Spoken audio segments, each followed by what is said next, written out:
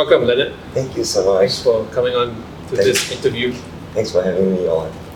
So today, Leonard, I hope what we can do is spend a little bit of time to talk about your journey as an athlete. I think youth athletes would be very curious, and I think they will learn a lot from your experience as a sailor in the national system. So maybe if we can just start by having you think back in time a little bit now. When did you start your sport? How did you get started? Those are good memories. So I started sailing at the age of about 10, 11 because my parents was like allowing me to try something new, which back then we were supposed to choose CCA. Yeah, so there's like badminton and the typical swimming and stuff, which is interesting, it's fun. But we thought, hey, sailing is something new that I've never heard before. So we embarked on this journey, give it a try. And yeah, it's been a fruitful one, but not easy at times because firstly, it's not a big sport back then when we first started off. And secondly, it's that... so when you were 11, so what year 11. Was that? Do you recall? Wow, that's probably 2004, 5. Okay. Yeah, giving out my age. It's okay. You're still young. Yeah, definitely. Yeah. So started off on sailing. After which, they gave us the opportunity to do a conversion into windsurfing, which is quite similar. Basically, it's sailing has a boat, windsurfing is a board that you sail on the water. So when did you convert to windsurfing? At the age of 13. 13. Okay. So you did 2 years in the class now escapes me. Sailing in Optimist. Optimist, yeah. Correct, yes. Then switched over to windsurfing thereafter. Okay. So at 13 you did windsurfing. And how did you come to choose that sport? Was it recommended to you or you just woke up one day and said, can I try that? Yeah, I think it's when Optimist is like a small boat and then you see all these fast guys on the surfboard zooming past. So I think the adrenaline rush, when you just see them having fun, you just want to go and join them and have fun. So I think that leads me to the conversion of going over. Yeah. So tell me more about the windsurfing experience when you got into it. How did it play out for you initially when you started? Yeah, so initially when I first started, it was it's just about learning a sport, trying to balance on the board and going around. So there wasn't so much of thought about, hey, let's go and compete and go and do well and win medals. It's more of like, just enjoy what you're doing. So I think that is quite a fun element because the group that I was learning it with was mixed age. Some people are maybe 4 years younger than me.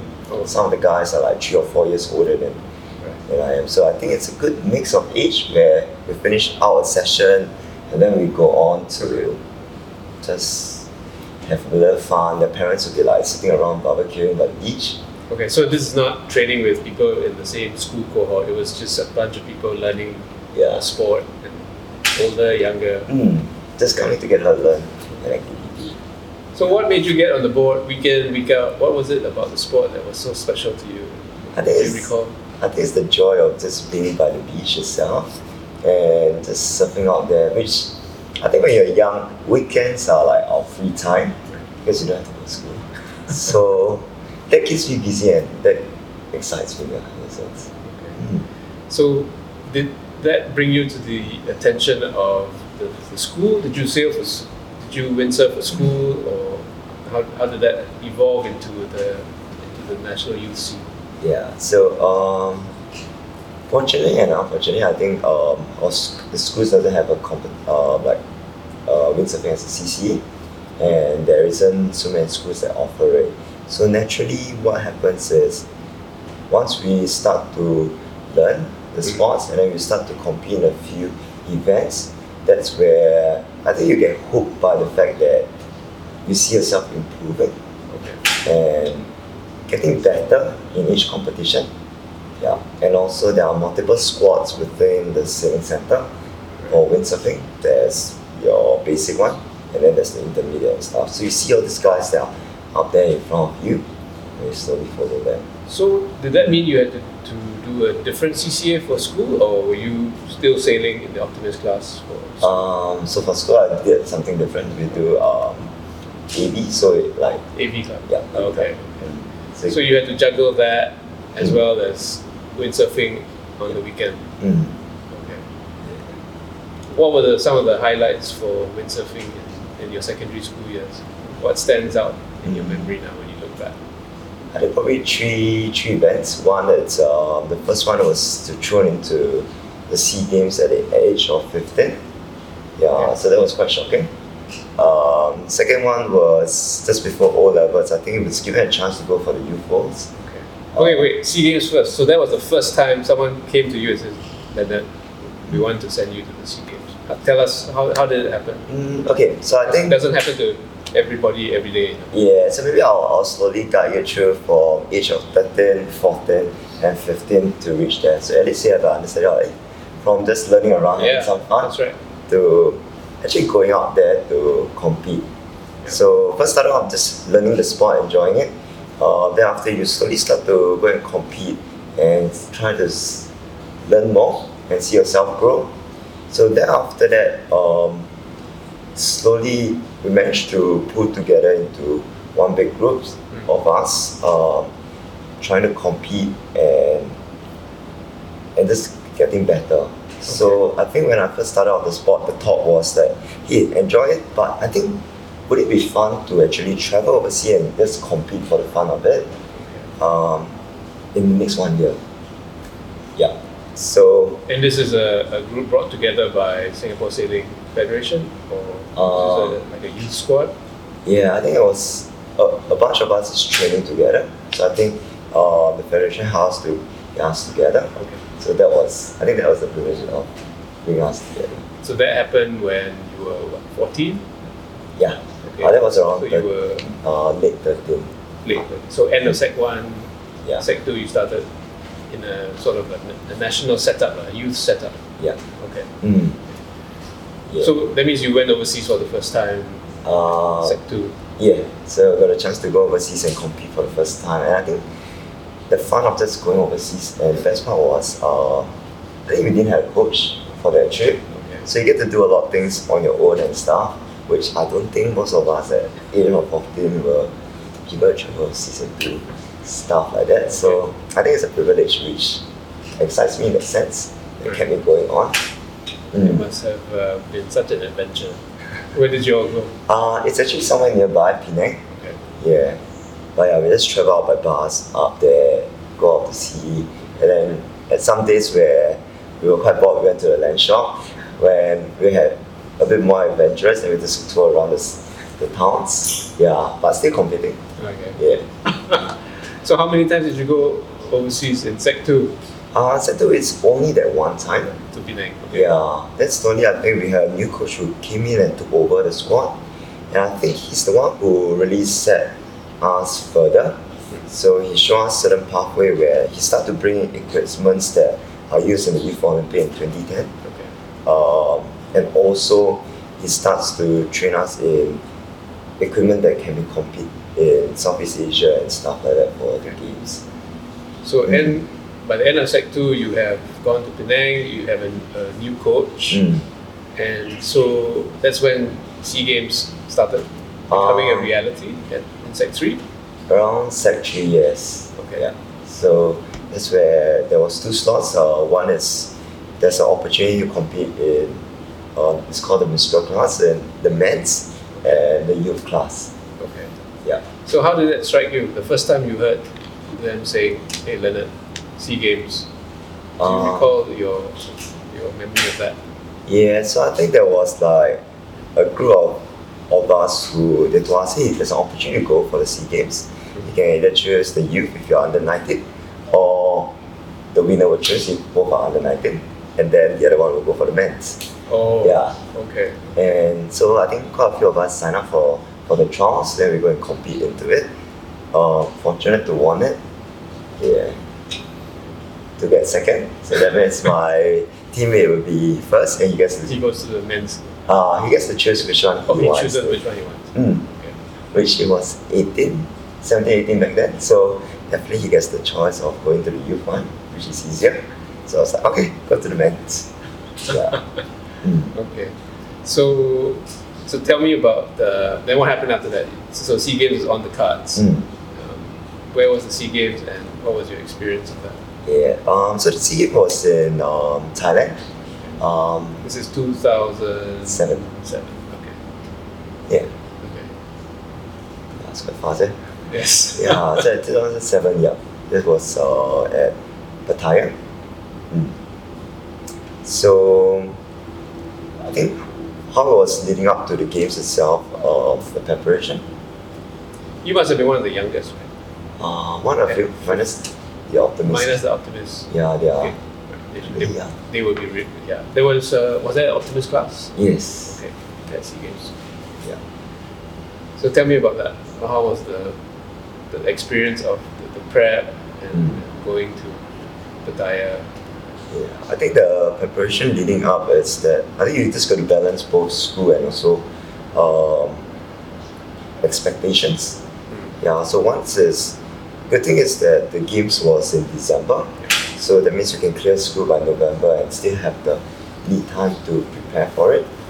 I think expectation is the big one because going to the men's squad where you're competing with people who probably will have windsurf longer than you maybe have lived because they are like 23, 24 years old. Right. So that's where you go into really reshape your mind. One is to really go there and learn and enjoy yourself. Yeah. If I can bring you back to that year in the lead up to Pattaya, I just want to get a sense, what was a training day like, or maybe a week like? Just want to get a sense of, how did you cope both with training and studies? What was a week like to you back then, if you can recall? So I think we have a quite good routine. So out of the whole week of 7 days, weekends will be definitely training at East Coast. On the weekdays itself, in the morning portion we have school. On the evening, we'll have gym training right around here, at the stadium. Okay. Oh, at stadium? Yeah. Okay. So you were in school all the way to easily, 3 p.m. Right. Then you hit here for gym. Okay.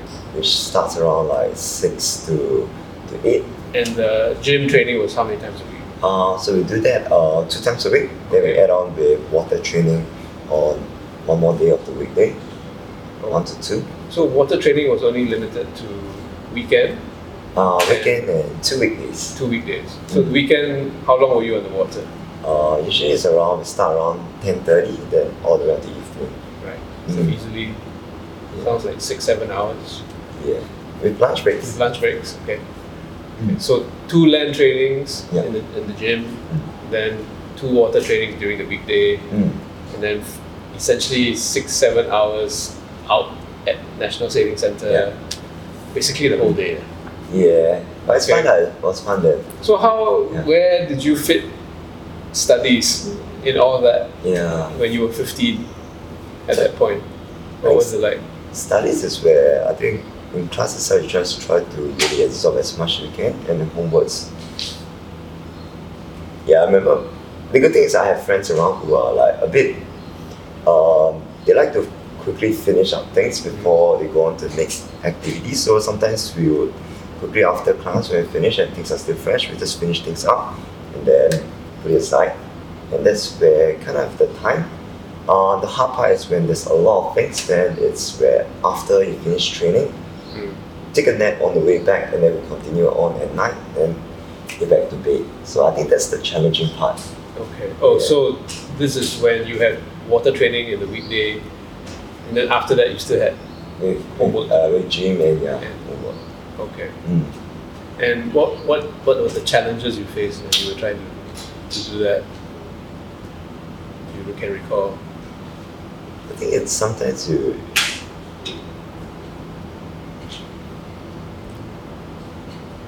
Okay, I think managing homework it's not too bad. Okay. Yeah, I think it's about managing burnout. That's more important. Burnout from the sport? Burnout from having so many things going on. Okay. Yeah. So I think that was more important. Yeah. In what way did you notice that that was something important? Like, what signs were you getting that if you didn't watch yourself, you might burn out? I think it's more of just getting tired of and wondering like, hey, why you keep on having to come here to train and doing all this kind of thing. Okay. Yeah. But sometimes you're wondering like, why am I doing this? Yeah. I think sometimes you'll come in and then when you start to wonder why, that's where I think you have to find time and space to really rest a bit more and then continue on. And then what did you do to rest back then? Yeah, so I think a good thing is having a mix of different school activities like The AV club. yeah, that's where you have school events and stuff. So that will take your mind away from the sports itself and then come back in again. Okay. Yeah, so I think that helps. And also having a group of friends in school where sometimes in school holidays and stuff, you do different activities with them. Like just go out cycling and stuff. Yeah. So you had a bunch of friends outside your sailing teammate, your sailing fraternity. Yeah. Okay.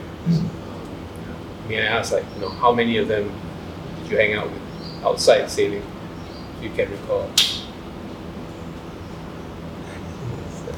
A few. Like I remember there was a group of us who usually we will hang out together during holidays. So like about 6 to 8 of us.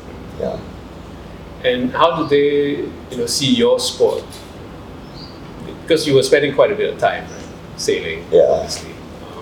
And if they asked you to hang out with them on a weekend, obviously you have no time. How does that work? I'll be honest, I didn't have an issue. Sorry. No, it's fine. Yeah. So I think it's like a common understanding. He's not free on the weekend, so just like let him be and that kind of stuff. Okay. Yeah. That's great. So you had supportive friends. Yeah. Okay. And they allowed you to just hang out with them, and you all just enjoy life. There's nothing to do with sailing, and nothing to do with studies too, I presume. Yep. Okay. So these were schoolmates. Yeah, this was schoolmates. Okay. So now, so you managed to juggle. Sounds like you are quite prepared. You do your homework on a regular basis. You're not the sort to leave it hanging, right? Yeah, Doesn't sound like it's not early in the morning, just come to school a bit earlier, just like... Okay. Yes, we all need friends like that. Yeah. To survive. Okay. So you manage to balance sports and training, and then you get yourself to SEA Games. Tell me about that experience, because you're 15 years old, right? End of that year, go to Pattaya, sailing against some much older athletes. What was that experience like?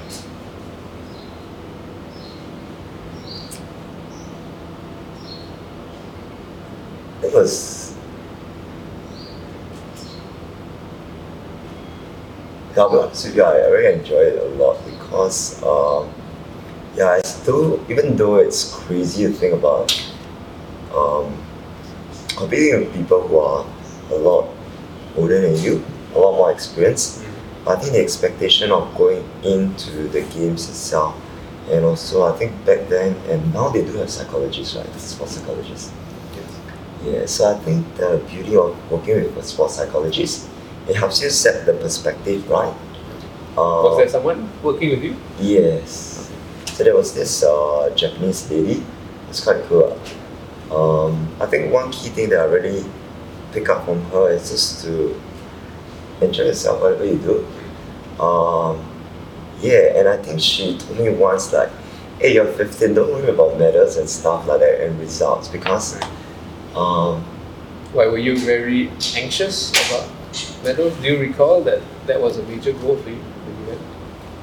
No lah, I don't think so. I think knowing where I stand, being realistic from the federation point of view is that for someone who is only in the sports for 2 years, competing with guys of 15 years of experience, and Southeast Asia itself is pretty strong, where quite a couple of countries like Indonesia and Thailand are Asian champions, which some of the Asian champions are Olympic medalists. So with that mentality in mind, I don't think the expectation was there. But I think that awards and helps plant a seed in the actions that and perspectives that I take on and I look at the sport itself. So when you went there, you had a sort of a realistic expectation of yourself. You were not gunning for a medal. There was no expectation for that. Yeah, I was like, if I can get a medal, that means I could get a medal in the Asian Games, and that means I could get a medal in Olympics. So, hey, not an issue. Okay. So no pressure then. No pressure then. Okay. Yeah. So now that when you look back and with that experience, what do you think your sense of identity was as a 15-year-old with the SEA Games under your belt? There's so much more to learn. Okay. Yeah, because it's. So you left that games feeling like there's so much more to learn. Yes, because when we compete with people who are like so much more experience and getting your ass whooped. I won't ask you how you finished then. Don't worry, it's an honest show. But I think it's I'll be honest. I finished last or second last. But the ability of seeing yourself competing with these people who are like 15 to 20 years older than you, and then slowly closing the gap each time round in each race, and also leading up because we go into Thailand a lot earlier to train with them, and seeing at different conditions you can actually get close to them and win them one or two races. I think that's a good. Oh, did you manage to win one or two races? One or two races you can see you won a few of them. Okay. Although you can say they made a few mistakes and stuff like that, but that means I made less mistakes. Right. Yeah. Right. Yeah. Do you remember how you felt after you finished that SEA Games and knowing that you were quite close, that you could actually match them sometimes? Do you still remember that 15-year-old sense of identity and confidence? Do you recall? Yeah, I think it's still really like, wow, they are so good and there's so much to improve on and to work on. Yeah. Then, so after that experience, you were not discouraged, I presume. Yeah. You wanted to continue. Mm-hmm. So what was the next major highlight after the SEA Games? That was, so we had the Youth Worlds. Okay. When was that? It was in July in Denmark. In 2010? 2008. 2008, okay. Alright, Pattaya is 2007. Yeah. Okay. So Youth Worlds, yeah, even bigger stage in a way, because they are dealing with sailors from windsurfers from all over the world. Yes. I think that was the goal because firstly it's in Europe. Yeah. Haven't been there. Yeah. Always want to. So I think that was the carrot on the stick that moving forward. Right. Yeah. Okay. A different set of equipment to learn, much bigger. That means you have to go a lot fitter. But I think that helps. I think the challenge was doing that, having to do that, yet it was the O-level year. Yes, I was just going to ask you about that because how did you juggle an O-level year with the Youth Worlds in the middle of it? I think I would like to hear that experience. I think it would be interesting. Yeah, okay. I think a lot of athletes are very hardworking. I'll be honest with you, I always study last minute. That's the honest truth, but I think it's being able to juggle comes from I think the start where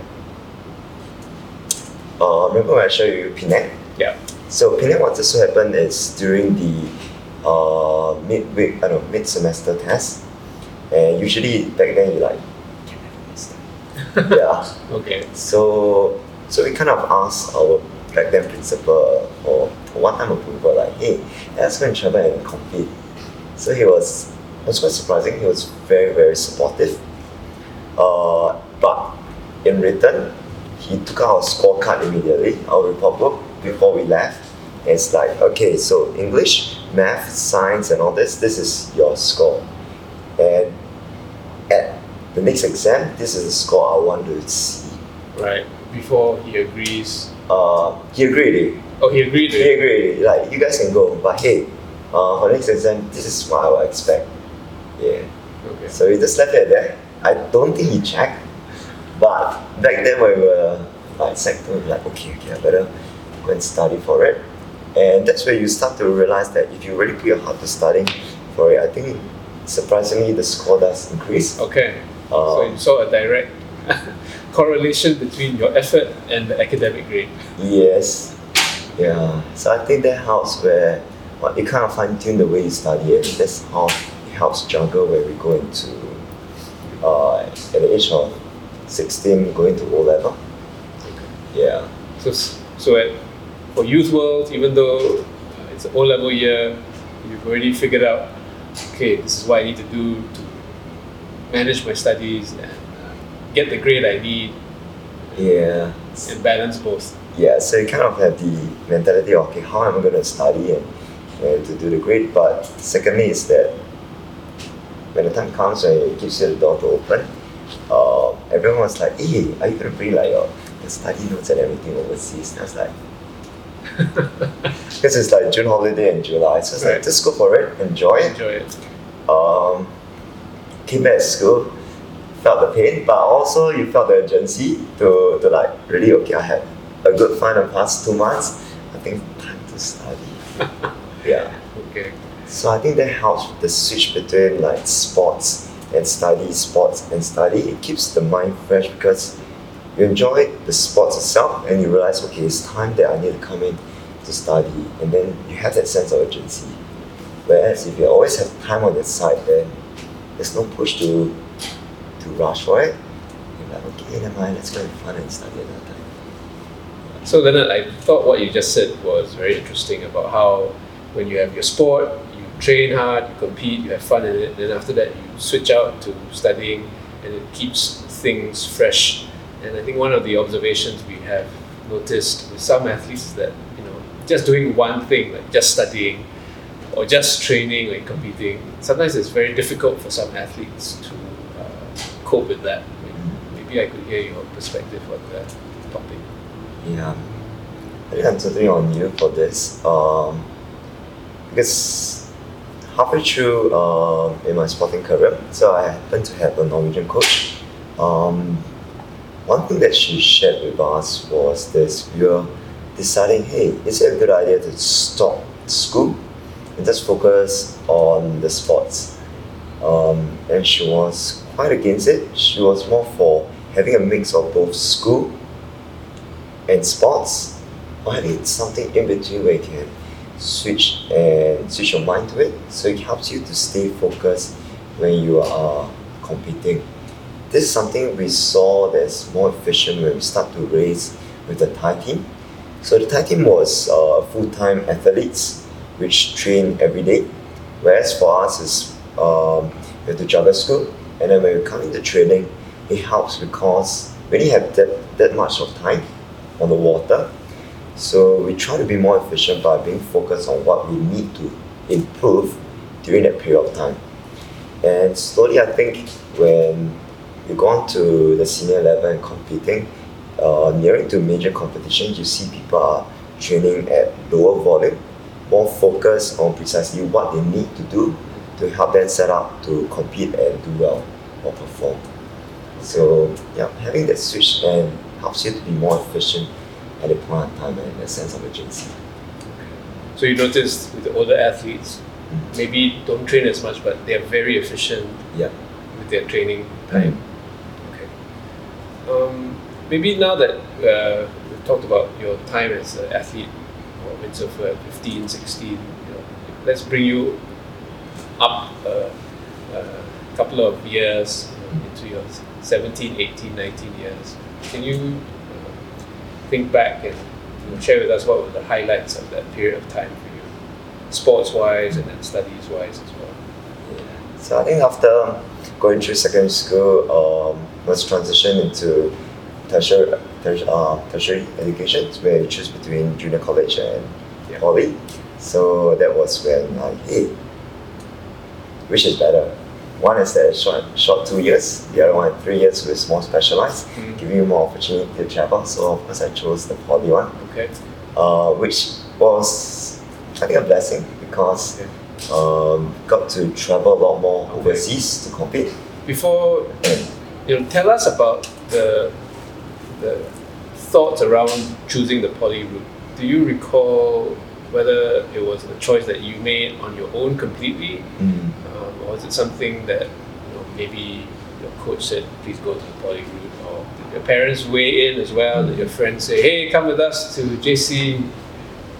What were some of the pressures you faced around making that major transition decision? Right, it's a huge decision. Yeah.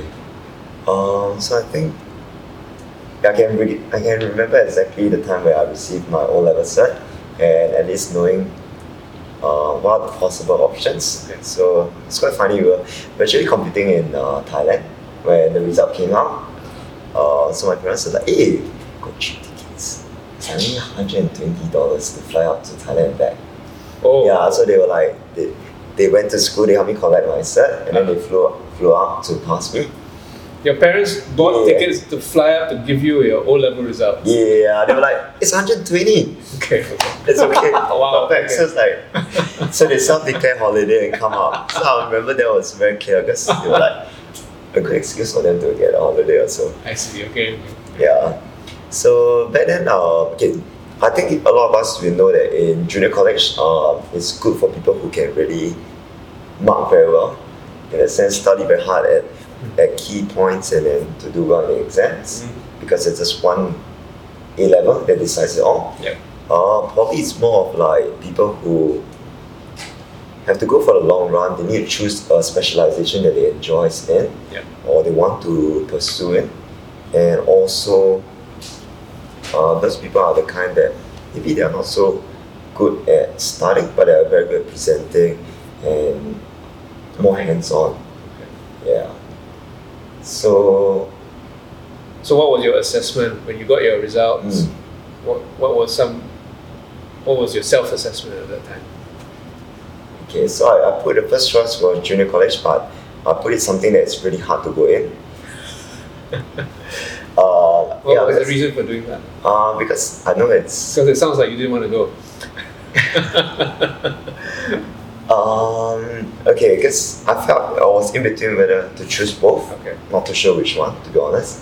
So I thought, hey, if that schools, which is something a bit hard to go in, the doors open, and if I go in, then I guess that's my pathway. Okay. If not, I'll go into poly because firstly, it's still something that my parents aren't very comfortable in, but I feel it gives me the span. What were they not comfortable with? If I may ask. Okay, so I have two older sisters who went through junior college. It's a shorter route, they feel, and it helps you open doors into university.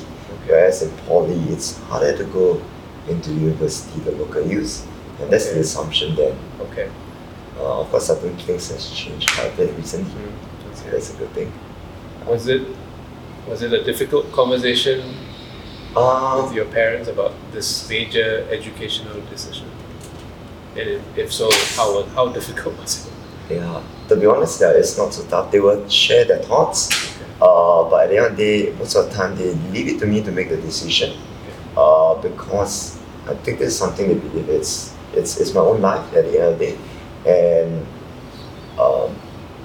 they may not be around all the time to say, hey, you should go here or there, but rather choose the path that you like. So that's the reason why I was able to switch from sailing to windsurfing, or even starting off with sailing at the start. Okay. Yeah. Okay. So I'm very, very thankful for that. Okay. So your parents were encouraging you to make the decision on your own. Yeah. Did you get any other comments, unwanted advice, or maybe even wanted advice from anybody else, from coaches, friends, about your educational decision? So we have a few other teammates who are way older than me because it's quite a nice pool that we all of us of different age come together. Okay. So some of them were like, hey, you go poly, you get more space out time to go and travel. Okay. And windsurf. Whereas the others was like, how concerned and how good were they say, hey, I think knowing the way you study and stuff, I think going to junior college will feel you better. So total honest goodwill, sharing, which I was very grateful. At least they share their thoughts and kind of make the decision a lot harder and easier. Okay. Yeah. But yeah, I guess when you just thought the hardest JC out there so that it opens door means it opens. Right. If not, that means it'll be a second chance. Yeah. So eventually you went to the poly route. Yeah. Okay. So tell us about that. You went to the poly route because you wanted to go, or is it because that JC did not let you in, or what? Okay. How was it decided? Tell us a bit more. Yeah, like I say, like maybe I put the hardest JC means I don't want to go in, right? But yeah, I had in mind what course I wanted to go. I think in life it's not because that you know exactly what you want, but also sometimes in a point in time where different people inspire you. So back then I think my chemistry teacher kind of inspired me in the way that, hey, maybe we should try chemical engineering. Okay. Because one, it's always easier as an engineer to go into business than a business person to go into engineering. So that's how I rationalized with my parents that, hey, if I really need to go, I can always switch in that sense. Yeah. And it's more technical, science-based skill that is a lot easier than to, hey, I can't really quantify what are the skills that I have. Okay. So you chose chemical engineering in poly. Yeah. Okay. So tell us about how poly life merged with your sports life, and how did it support your sporting pursuits? So I think it was okay. There was quite a few lecturers who were very, very, very supportive. So I came up and told them honestly, like, hey, I'm going to compete and I'm going to study at the same time. So these are my travel schedules. Is it okay I can travel? Okay. Yeah.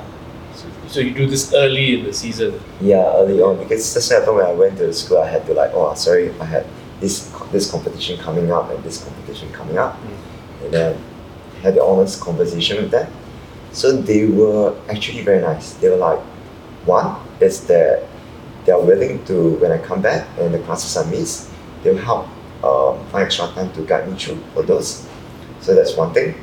I think the second thing was that the first thing they told me, and I remember it very clearly, it's like, hey, and whether you finish at the age of 19, 20 or 21 when you finish your poly, it doesn't really matter because missing out 1 or 2 years of your workforce timing, hey, at the end of the day, you get to enjoy life a bit longer. Yeah, so I think that was... So this was advice from your poly lecturer? Yeah, okay. Early on. So I was like, wow, okay, I didn't expect that to come, but yeah, maybe I took it a bit too much and I was like, okay, let's start to travel a bit more. So I think my schoolmates was like, what? Out of 18 weeks, you're away for the worst was 12 weeks. So I could go off for 3 weeks, come back for 1 week school, go off for 3 weeks, come back for 1 week school. Where were you traveling to this period?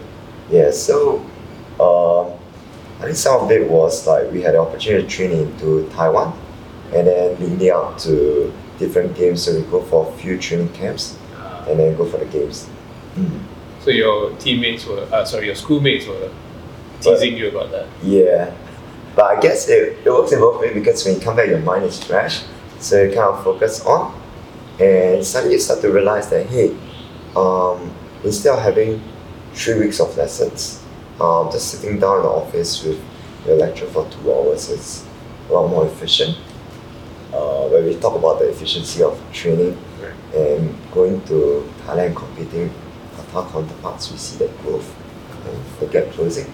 So I think that was wow, okay.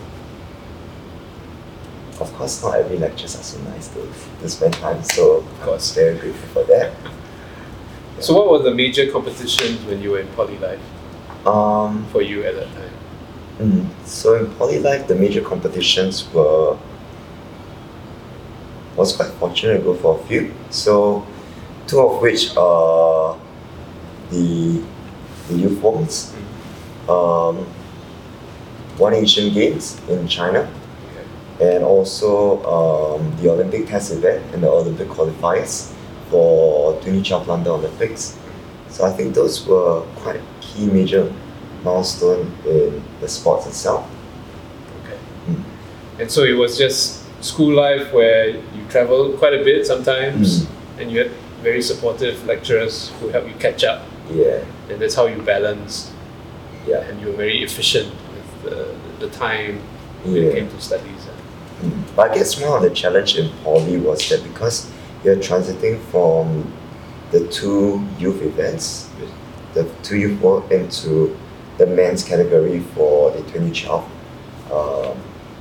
Olympics. So maybe I'll give you a time frame to give you a mental model first. So finished O-level in 08, 2009 to 2012.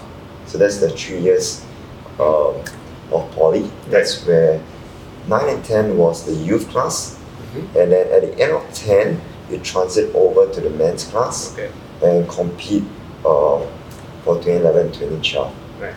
So I think that was the key highlight, where having all these events, but being able to transit over was really tough. Okay.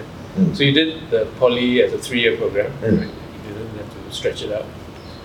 And at that time, you made the major transition from youth to men's. Yeah.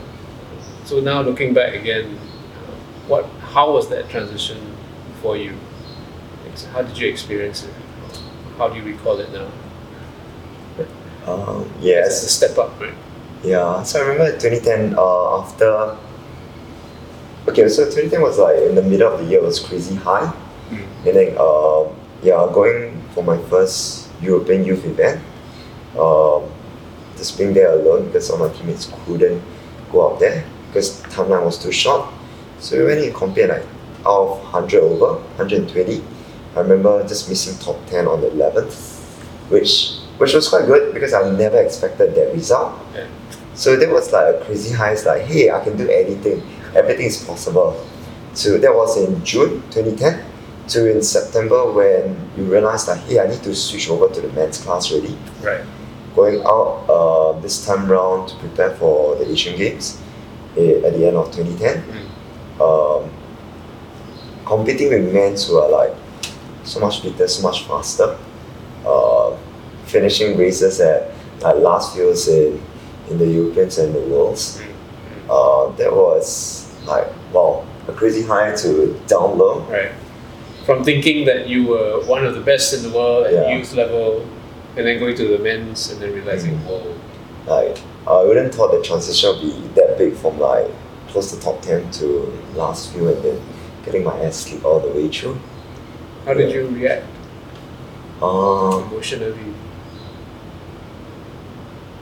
I guess it's just like, just keep going. Because I think in poly point of time, the mindset was always to like, hey, let's see whether it's possible to qualify for the Olympics. Okay. Yeah. So that was the thought of it. Okay. So that was your motivation. Yeah. Never mind, just keep going. Yeah. Olympics. Just like, hey, let's try for it. And anyway, I'm in poly already. There's no reason to like just quit the sport. Just I enjoy the privilege of traveling and skipping school. So that's why I'm interviewing you now, because I can never interview someone who's skipping school all the time. They will never say this. It's like, yeah, I cannot tell your teachers all this until when you finish and you pass it. That's right. Now you can say whatever you wanted to say 10 years ago. Yeah. So tell me about the Olympic journey, since we are now at that point, right? You are gunning for the Olympics.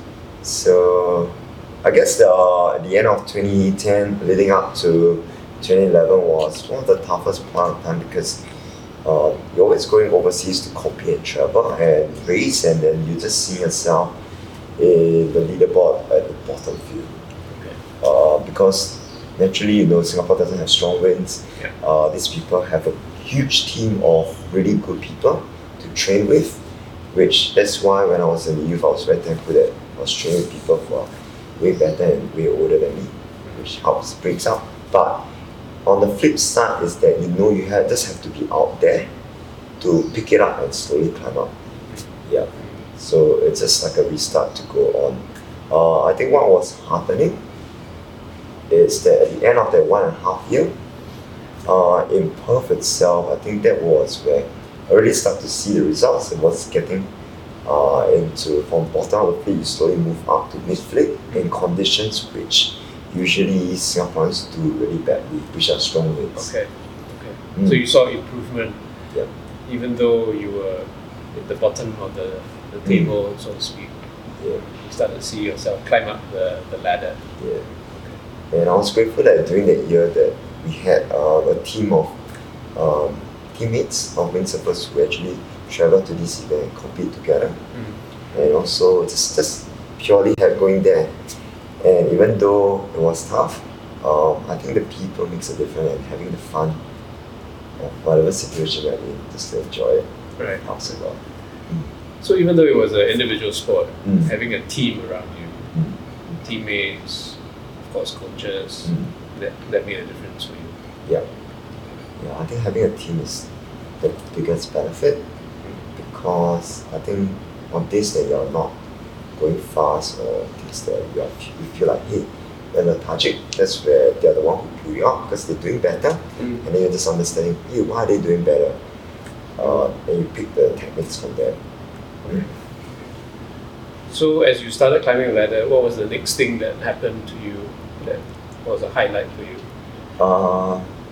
Okay, so I think it was like crazy high when you hit like, hey, in Perth that was the first qualifiers. So you saw yourself like still within the range of qualifying, though you miss out on the first time round. There's a second round in Spain to do it. So that's where like, okay, let's train up towards that. Went to Spain, totally lost it. The winds was too crazy. Didn't qualify. Have to go into the army. So that was kind of the end of the journey. Okay. Yeah, in 2012. Okay, so your last chance to qualify, that was, you missed it, Yeah, and then army comes up. yeah, army comes up. Okay. Yeah. Do you remember that feeling? Like, okay, I have to go to the army now. End of my sports for a while. Yeah, I guess How did you feel? it's okay because so this is something I remember very clearly, sitting down with both my coaches and my team manager. We're talking just with a few months before going army, that we're talking about supports and all this, like making sure there's pathway and support and reviewing the past few 1.5 years. So the thing was like, hey, I mean, even though we missed out 2012, let's try 2016. What was your reaction when they said that? I said, that was the rebel. I told them, hey, we can go for 2016. Oh, you told them you Yeah. want to try 2016. Yeah, Okay. so I think something they told, I think it's just a statement at that point in time because it's a very factual thing that they see. A lot of people that go into army, leave the sport, that's it, full stop, and never came back. Yeah. And that's the truth. Yeah. A lot of youth athletes do very well, see the potential in them doing well in the men's, and then go in the army and left the sport. So I guess that was one of the conversations that we had, like, hey, will you come back after that? They were asking you, when you come back yeah, after but- NS. Yeah, I can't really remember the specific reason why we're having that chat over there, but I remember we're talking about all these points. So I could told them like, hey, yeah, I want to come back. I want to do that, but I'm not going to try to do sailing and army at the same time. You're not going to. No. Okay. Yeah. What was your rationale? What's the rationale? Okay, this one you have to take offline. Though. I don't get caught by the. Why? Are you going to tell me something illegal? No. Okay, this is. Hard to say. Out Okay, loud. this is the honest truth in Singapore. I mean, if the government asks you to go into the army, and then trying to mix army and then doing the sport, it will be very disruptive because a lot of times you can't travel overseas because you are in army. And then secondly, it's also having your mind in two different places but not going forward. It's quite tiring. So I think one of my teammates who actually shared this with me before, he went to army for me, and he says that, hey, just go there and focus on what you need to do there. In NS. In NS. Just focus on Yeah. NS stuff. Yeah, because you can't, it's like working full time and then you can't ask for time off and skipping training and expect yourself to go forward. So, come on, stuff. Just stick with it. Okay. Yeah, don't try to like fight it sometimes. So you just went to NS, you just did NS, and that was it. Yeah, just clear that 1 year, 8 months. So in other words, there was no serious sailing of any shape or form. No. Not even recreationally? There is recreation, of course. Okay. Yeah. So you kept with the sport but recreationally. Yeah, just go and fun. Halfway through when we had to clear leave, just overseas to Vietnam just to windsurf, and that was good fun. Remember going with Phuket with my teammates who already finished their army and stuff. So just going out there and race and just for fun of it. Yeah. So Leonard, I was hearing you talk about how NS was a point where a lot of people who were national athletes with very high potential, and NS just makes them maybe rethink their sport, and then a lot of them drop out. What's your observation of that? Seeing how others drop out. Maybe you could talk about that, and then what was your own decision about returning to high performance sport? Yeah, I think within Singapore itself, it's a common agreement that a lot of people do very well in their youth phase, after which NS is like a break of their momentum, and then they either try to mix of do both NS and their sports and continue on, or a lot of them just decide to stop from there and just focus on doing well in life in other areas. Yeah. I think for me it's that Before you go to your reasons, may I just ask, what are your observations of people who drop out after NS? What do you think are the common themes that emerge? Why do people drop out, even though they had potential? I think it's sometimes they look at it more in terms of a global perspective. That if you miss out 2 years of your athletic career and trying to climb back up to compete with the world stage, I think that's quite hard. Yeah. So, given that perspective, how did that impact you? What was your decision? Knowing though that I missed out on time, but I think before that, going to NS, the thought of wanting to actually continue on thereafter and just trying for it, it's one, it's been within me, and two, it's that I think just nice when I was about to finish my NS, I think a door opened up where after I expressed interest, like, hey, I want to continue on and try it out. I think we was given a chance to go into China to train with the Chinese athletes, which are known to be very, very good.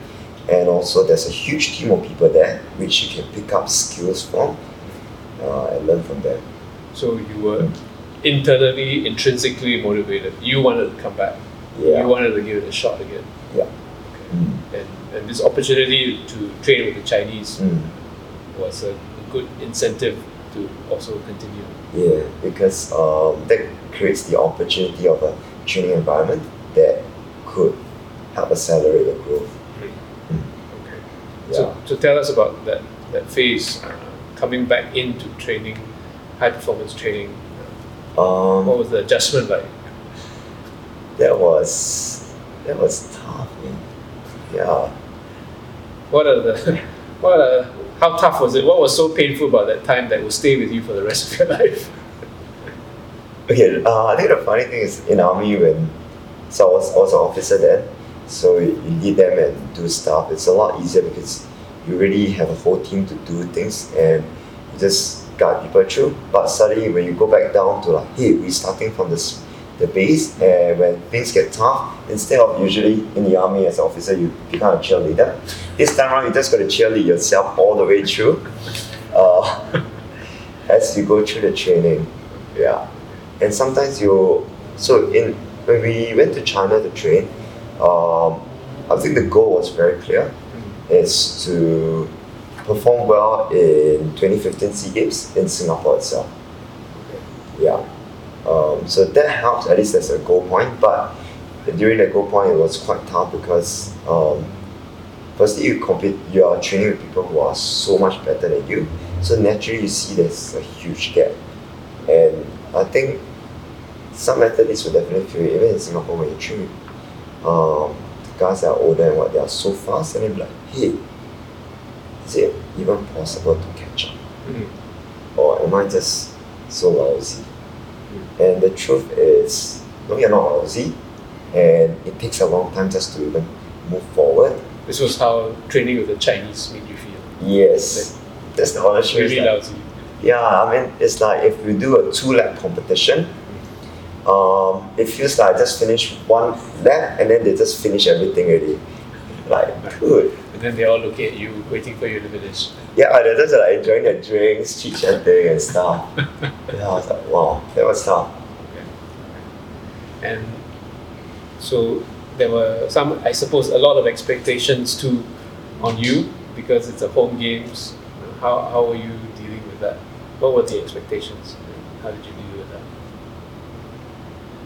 I think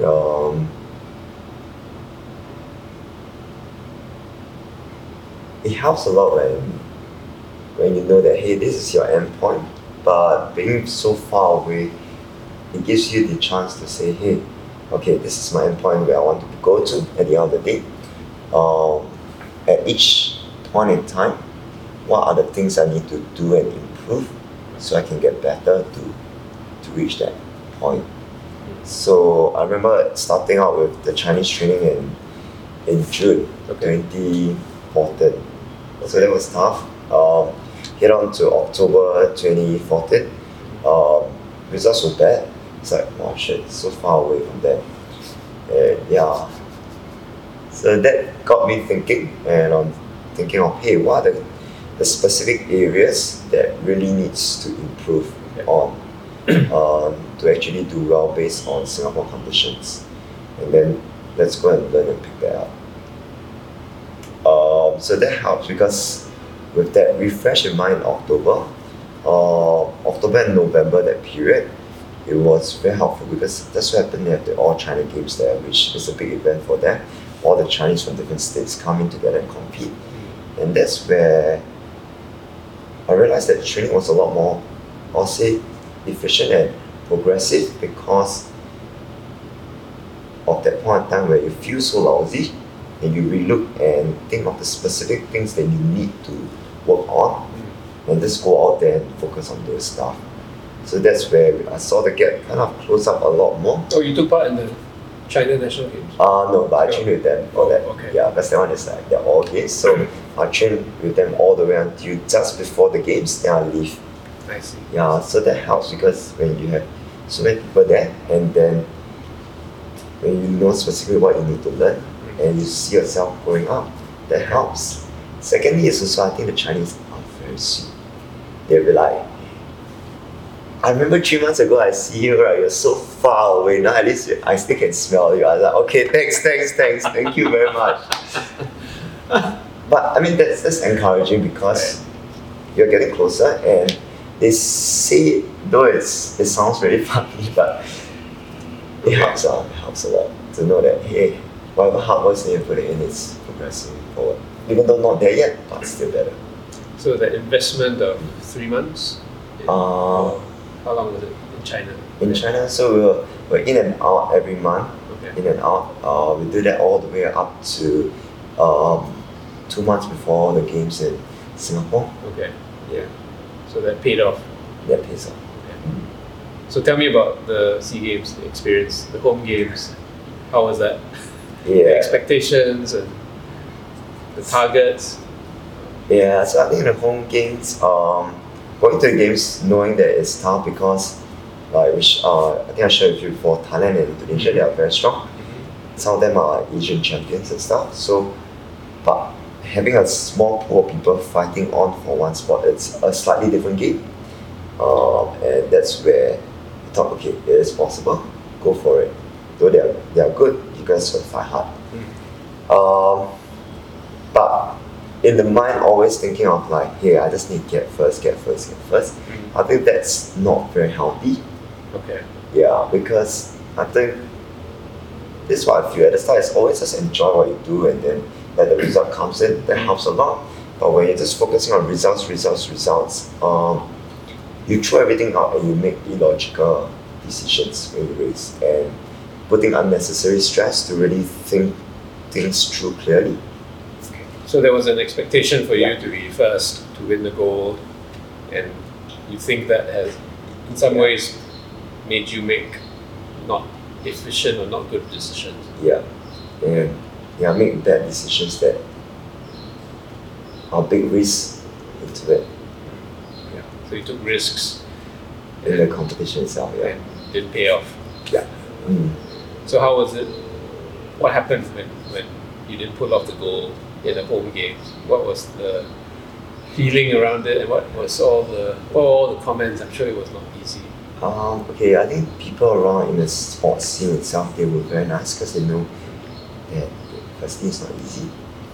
Secondly is I was very grateful that my teammate, she won the gold, so I was like, solid. Yeah, that was tough, and she won it at the final race. It's like neck to neck battle, so that was good. So I was like really happy for her, and on my side, it's like, hey, so grateful that a lot of them were like, hey, don't worry, it's tough, but getting a second is good. Yeah, it's tough when you have the home games and people's expectations are sometimes sky high. Yeah. But of course, it reached the point where you question yourself, like, hey, it's 2016 real. Yeah, it's like, is it possible or what? So, Okay. That's where at the point of time I decided, like, hey, I think it's time to go back to school. Right. Yeah.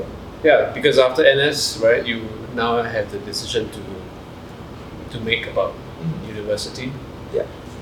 And then there's Olympics. Maybe you could share with us what happened with regard to school and the Olympics. So after the after NS, I decided to take a gap year to focus on windsurfing itself, because the opportunity opens up to go into China to train, which means we'll be there for a month, come back for a week, go back there again just to stay refreshed.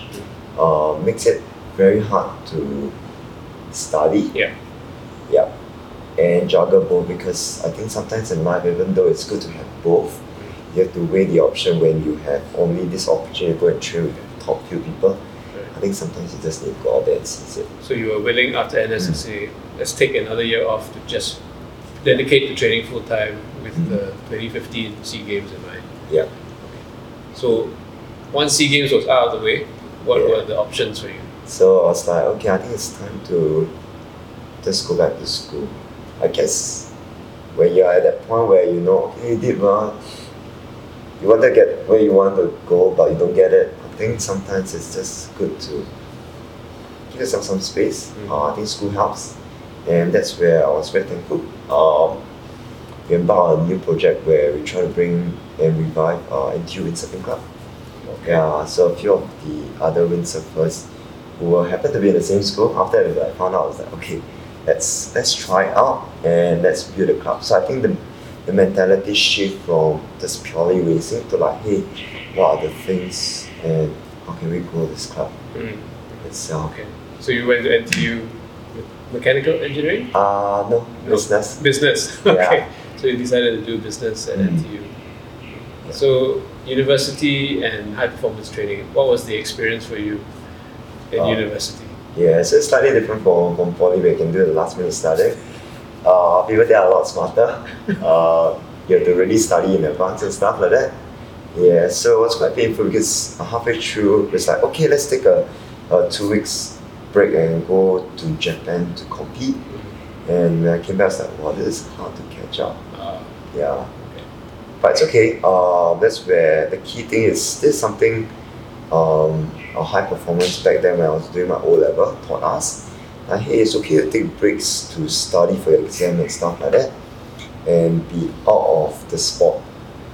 Because like riding a bike, you always know how to come back in thereafter. The challenging part will be the level of fitness. Okay. If your level of fitness drop and to bring back up, that takes time. So the key thing is to maintain the fitness, even though you do other things. And when you come back on, you just need to sharpen your skills again. So how did you keep your fitness going, even though you were focusing on studying and not high performance training? Yeah, that's where you have the team of people where you're trying to build the windsurfing club. You have your own workout, and I think even up to today, even stopping from the sports itself for quite a while, fitness is something that is a lifestyle, so we're still continuing on. So what were your major events that you were shooting for when you were in NTU? And what was it like juggling studies and high performance training?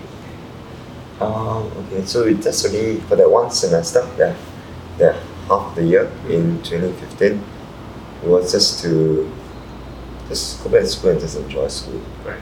And pick from there out. Just focus on school. Just focus on school. Okay.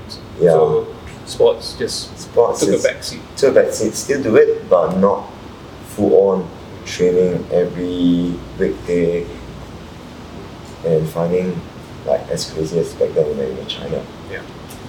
But I guess that helps because it's a different break on switching from last time I shared with you on the day-to-day or week-to-week or month-to-month basis. Now it's just a period of time where you switch, okay, break from sailing, come back to sailing again thereafter in December. Yeah, so in December I was like, okay, let's do it again. This time around, can we have the opportunity to go back into China and train? So we gotten a chance to, though my coach won't be able to join us. It'll be just me alone go up there. But if the door open, then just seize it because. So this is in your first year at NTU. The chance to go back to China to train came up. Yeah, as in and you wanted to go. Actually, this time around it's a bit different. This time around it's after studying a while and rethinking of things. That's where you have the clarity of mind, and then that comes in where, hey, do I really want to give it a try for the last phase of the Olympics? And I think within me is the answer is still yes. Okay. So how? So the motivation to go to the Olympics reasserted itself when you were in first year of NTU. Yeah. And you said you want to give it a shot. Yeah. So what was the decision you made at that point? So it's to go back, and the first thing in mind is that how do you qualify for it? Okay. So in March itself, there's the qualifiers. There's a World Championship just before that, leading up, and that's in February. So what do I do now in December till then? Okay, so this is December 2015 to March 2016. 2016. Which is about 3-4 months before Rio Olympics. Yeah, so that's the decision point. So I was thinking, hey, okay, let's go and focus on training. Stop school for once because that's your final lap already. So take a leave of absence. Yeah. Okay. Because it's the final lap, so I think you need to be a bit more precise on what you want and take a risk in that sense. Right. For another half year. Okay. So that's where at a point in time in December, it's like, should I stay in Singapore and train, or what's the best option? So the goal is to try my luck to see whether I can go into China and train first. And then come back, we had training camps with the Thai team, go into the World Championship in Israel, and then lastly go into Abu Dhabi for the qualifiers. Okay. So I think that was the plan, was to try to open as much training doors as you can with people who are way better than you to pick that up. So you train with the Chinese, you train with the Thais. Yeah. Okay, and then what happened at Abu Dhabi? The qualifiers. I think this time around it's like SEA Games happen again, but slightly different. Slightly different. I think in life it's always nice that to have failures in a sense because it sets you up for bigger success, I guess. So back then, instead of going to the games, I was just thinking of like, hey, I want to qualify in what? It's just like, hey, let's think of a logical thing of what you need to do on each race itself. Just take one race at a time. So you didn't want to repeat the mistake of the SEA Games in Singapore. You were just thinking how to get the goal, how to get the goal. Yeah, so just like, just race one race at a time, just do your best. If it comes, it comes, it doesn't come. So, yeah, I think the first 2 days were like really bad. It's like, there's only one stop in the qualifiers, and there are 7 countries fighting for it. For that one qualifying Olympic spot. Yeah, 1. Sorry, 2. 2. But 1 is for sure taken already because one of the countries is really strong. Okay. Yeah. So everyone's shooting for second place in other words. Yeah. So that's hilarious.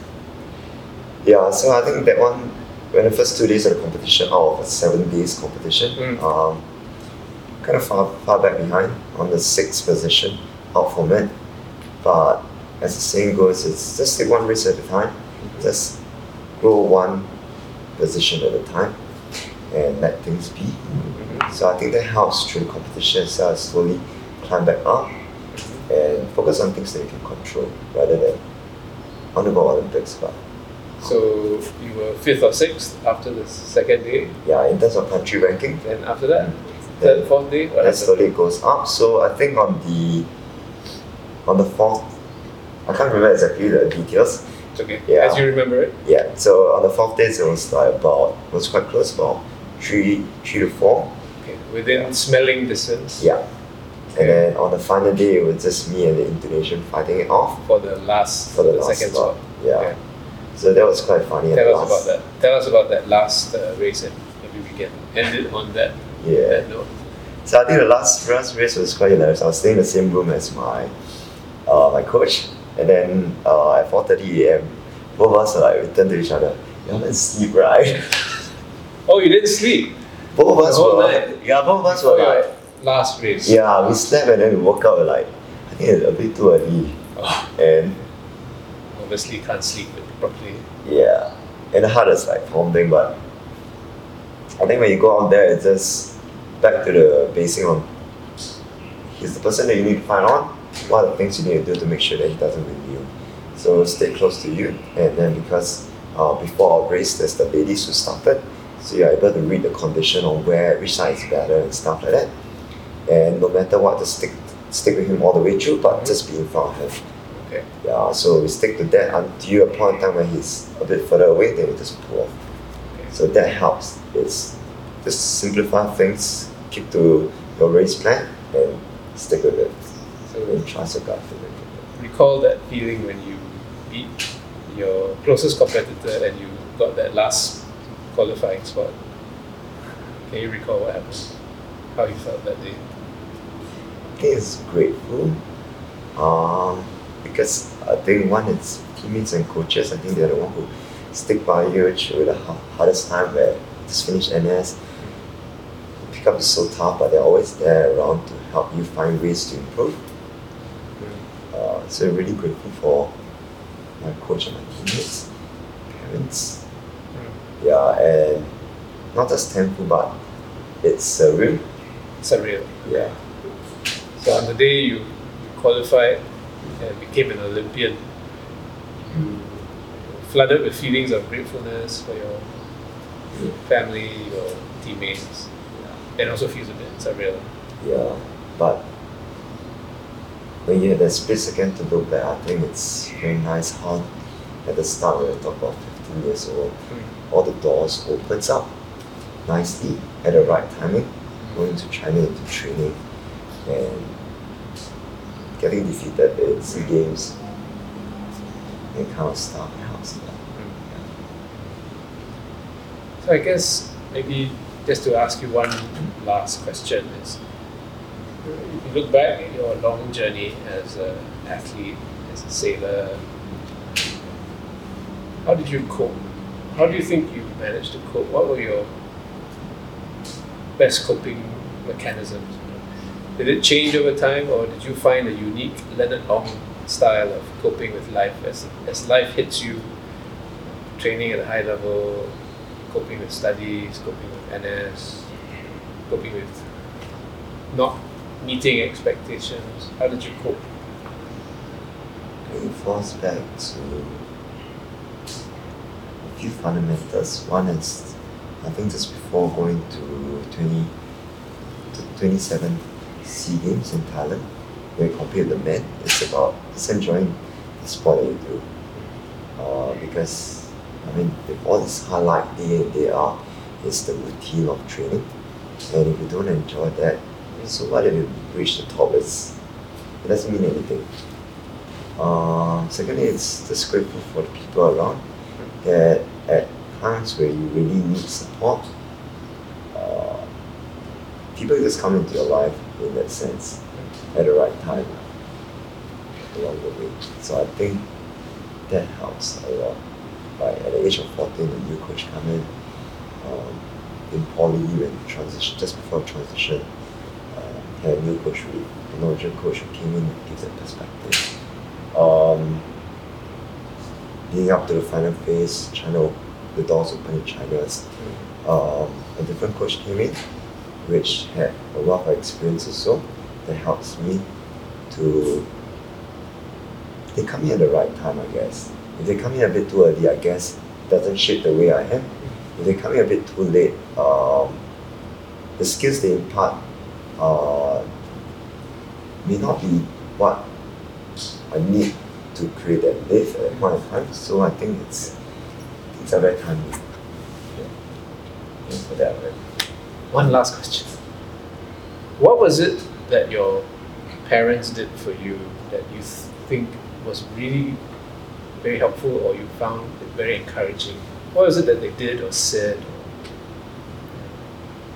I think just being supportive in whatever decision I've made along the way. And always being around and supporting. Great. They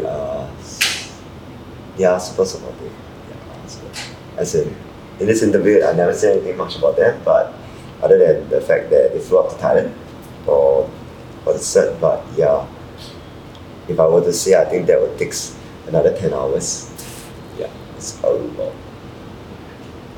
That's great.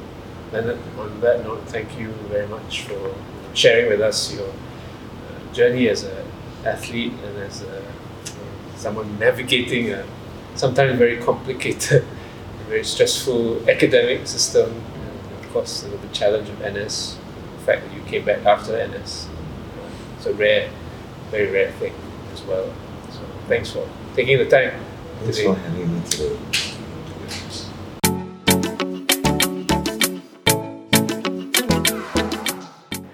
So Leonard, thanks for coming back again to share your story. I think we spent an hour and a half the last time, and we covered quite a bit of ground. Then I realized we only just got to the Olympics, but we didn't even get a chance, to talk about the Olympics. But before we get there, looking back from that conversation we had, what stood out for you from that conversation that perhaps if we hadn't had the conversation, you may not have thought about? Did anything jump out at you from that conversation? Was it good to go back quite far?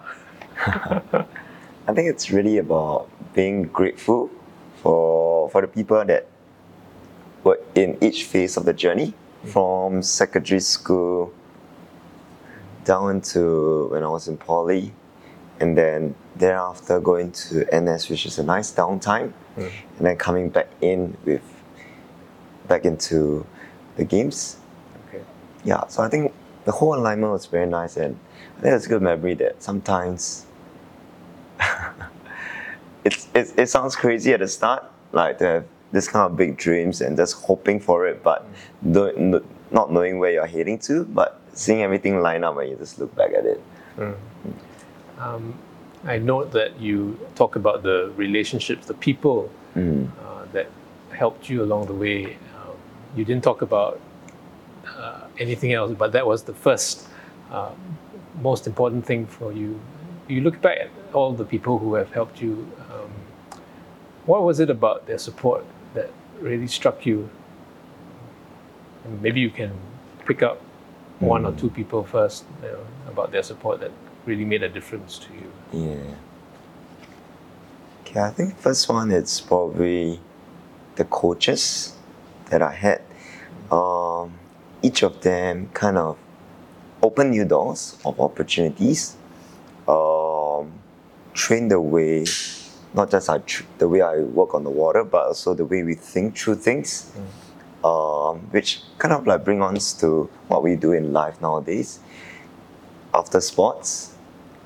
So for example, I think for my first coach, TC, I think it's amazing how he could come in and then taking a squad, which I think back then, if you really look at us, it's what we call no hope. Just kids going around having fun. But he's managed to really bring opportunities for us to go overseas and race, like the youth wars, going to the SEA Games, getting equipment to train on. That's something that, in terms of groundwork, it's not easy, especially it's not his full-time job back then. How old were you when you first started training under him? That was like 13, that was 14. Through the eyes of a 13, 14-year-old, what was it about your coach that made the difference to you, the positive difference, looking back now? Because you're dealing with an adult, right? Yeah. You're probably half his size at that time, and maybe 1/3 his age. Can be quite intimidating. Yeah. What was positive? I think it's wealth of experience, being able to manage different stakeholders. So imagine us like kids, kind of like there's no potential per se, but he's able to see that within us. He's able to articulate the opportunities both to the management and also to us to actually set a mindset that there's so much possibility within us. And I think the biggest positivity thing is the ability to enjoy the sports. Yeah, because I think you can feel that he loved it a lot when he first started coaching. So it's more of he's coaching it because he just want to give back and see us grow, rather than because of the pay or because of the prestige, because clearly both are not there and that's not his day job. And how did you react to that kind of positivity when you were under him? I guess it's infectious in the sense that you kind of grow to love the sport. Like for example, I think because he's a slalom sailor, which slalom means like they go for speed and they do a lot of like quick turns like the slalom skiing down the slopes, similar on the water. So when it comes to the northeast monsoon between December to January, that's where you get really strong wind in Singapore, rainy season. And that's where you just see us being out there enjoying ourselves, which is fun. Yeah. And who else? Who are the other people that you recall very strongly even after all this time? Yeah, I think secondly it's also my second coach, my Norwegian coach. I think there are three key things that really struck into my mind. Firstly, she always tell me like, Leonard, follow your heart, not the mind. I think in life that's kind of helped me make a lot of different decisions. At times you might think it's not logical, like leaving school and then going full on in the last phase, or continue on after NS when people say, hey, I think it's time to focus on career and stuff like that. So that's one. Secondly is also when she was training us, she was like 42 years old. So thinking back now at age of 29, people around my age will be like, hey, I'm feeling old, here's aching, that's painful. I think I'm going to get all these sicknesses and stuff. But then you rethink about things. When recently I went back on the water, and I was like, hey, what are they talking about? If a 40-year-old lady can windsurf with us, train with us equally as hard, both on the water and in the gym, and still coach and campaign for, back then, it's the London Olympics. I don't think where we are now is an excuse. It's more really the mentality of how we think about ourselves. Okay. Yeah. So she gave you a very positive example of adulthood, Yeah. or even middle age. It's exactly, and I think it's also the environment where she's being brought up.